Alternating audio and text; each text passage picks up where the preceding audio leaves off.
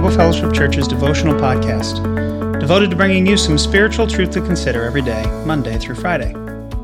Thank you for joining us. Our passage for today is going to come from the book of Ezekiel, chapter 10, and I'm going to read most of it.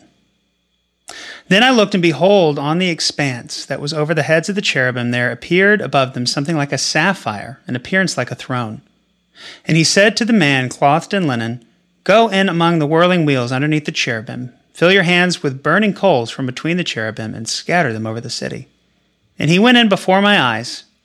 Now the cherubim were standing on the south side of the house where the man went in, and a cloud filled the inner court, and the glory of the Lord went up from the cherub to the threshold of the house, and the house was filled with the cloud, and the court was filled with the brightness of the glory of the Lord.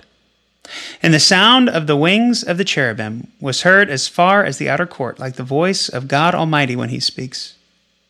And when he commanded the man clothed in linen, Take fire from between the whirling wheels and from between the cherubim, he went in and stood beside a wheel. And a cherub stretched out his hand from between the cherubim to the fire that was between the cherubim, and took some of it and put it into the hands of the man clothed in linen, who took it and went out. The cherubim appeared to have the form of a human hand under their wings. And a little later, And the cherubim mounted up.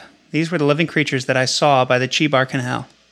And when the cherubim went, the wheels went beside them. And when the cherubim lifted their wings to mount up from the earth, the wheels did not turn from beside them. When they stood still, these stood still. And when they mounted up, these mounted up with them, for the spirit of living creatures was in them. Then the glory of the Lord went out from the threshold of the house and stood over the cherubim. And the cherubim lifted up their wings and mounted from the earth before my eyes as they went out with the wheels beside them. And they stood at the entrance of the east gate of the house of the Lord, and the glory of the Lord of Israel was over them. These were the living creatures that I saw underneath the God of Israel by the Chebar Canal. And I knew that they were cherubim. Each had 4 faces, and each had 4 wings, and underneath their wings the likeness of human hands. And as for the likeness of their faces, they were the same faces whose appearance I had seen by the Chebar Canal. Each one of them went straight forward. Now, I happen to be reading a book on the Old Testament prophets. It's kind of just a survey of what they're saying because so many of these passages are confusing to me, and this would have been no exception if I hadn't been reading through this book. But what is being described here is that after God's judgment on the nation of Israel, the Spirit of the Lord, the glory of God, is leaving the temple. As God's people are being exiled and sent away, God, in judgment, is taking his presence away from within his midst. Now, this is an excerpt from the book that I'm reading, and when I read this, it just hit me in the feels. And so I wanted to share it with you all today. The departure of Yahweh from the temple is one of the most significant events in Ezekiel, and it carries tremendous theological implications. At the heart of the Mosaic covenant was the 3-part formula statement by God. 1, I will be your God. 2, you will be my people. And 3, I will dwell in your midst. Yahweh's departure implies an end to this arrangement. He no longer dwells in their midst, at least not in Jerusalem or in the Promised Land. An interesting side note is that after the exile, when the people return to Palestine and Jerusalem and rebuild the temple, there is no mention of the presence of Yahweh returning to dwell in the temple. That is, there is no indication that the things have returned to pre-exile status. All indications are that Yahweh's presence does not dwell in the rebuilt post-exilic temple as it did in the old temple. In fact, the biblical story indicates that Yahweh's presence does not return to the temple until Jesus walks in through the gates. Ironically, when that happens, what does Christ find? Money changers and scoundrels, but no true worshipers. The situation that Christ encounters in the temple is similar to that in Jeremiah and Ezekiel's day. As do Jeremiah and Ezekiel, Jesus pronounces judgment on the temple and the city of Jerusalem, which is destroyed by the Romans in AD 70. What an image, and what a beautiful picture of why we need the Old Testament to give us context for what's happening. When Jesus walks into the temple the week before he is crucified, that is the Spirit of God returning to dwell in the midst of his people in the temple. It hasn't happened. So you had this period after the exile where God's people were back dwelling in the land that they lived in. but without hearing from any of God's prophets for something like 400 years, waiting without the presence of God, without word from Lord, until the very person of God comes to walk in their midst.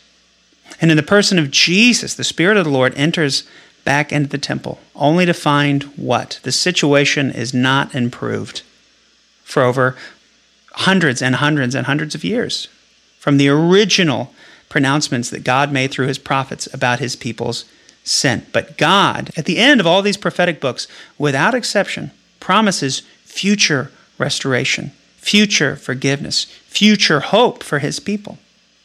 And in the person of Jesus, we have the fulfillment of that promise. The suffering servant, the coming king, who is coming to bring redemption, coming to bring hope. But when Jesus comes, there isn't the return of the glory of God dwelling in the temple anymore. First, we have in John 1 talking about God dwelling among us. And this word dwell is the same as the word for tabernacle. That God came and tabernacled with his people in the person of Jesus Christ. And when Jesus left, God continues to tabernacle in his people, that his Holy Spirit dwells inside each and every one of us who believe in the name of Jesus. We are sealed by the Holy Spirit. So God is dwelling in his temple, and his temple is now the church. His temple is you, and it is me. The presence of God still dwells with us, and it dwells inside each and every one of us. So the same holiness and glory of God that was dwelling in this Old Testament temple, that left because of sin, is ours because of the life, death, burial, and resurrection of Jesus Christ. That we have the life of God inside of us. There is power in that. There is hope in that. There's fulfillment of all of this biblical story in the people of God becoming the new temples of the Holy Spirit. That we are a royal priesthood. We are God's representatives, and we carry his life inside of us. We are hope and light to our neighbors, to our family, to our friends, because God is with us. We have great hope today. So, Lord, we thank you for this picture of the tabernacle, of the temple, that you will dwell with your people, God, and that continues to be your goal, that you dwell within us. For everyone who's put their faith in Jesus Christ for the forgiveness of sins, receives the Holy Spirit, receives your life. So we thank you that the very power that raised Christ from the dead dwells within us, that we don't need to fear when we want to share our faith, when we have to give a reason for the hope that we have in Jesus, that we have you inside of us. So help us to walk in that power and the knowledge of your presence with us. You are a good God. So in Jesus' name we pray.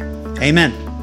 Thank you for tuning in for another edition of Let's Talk Church Family. You are loved. Have a blessed day.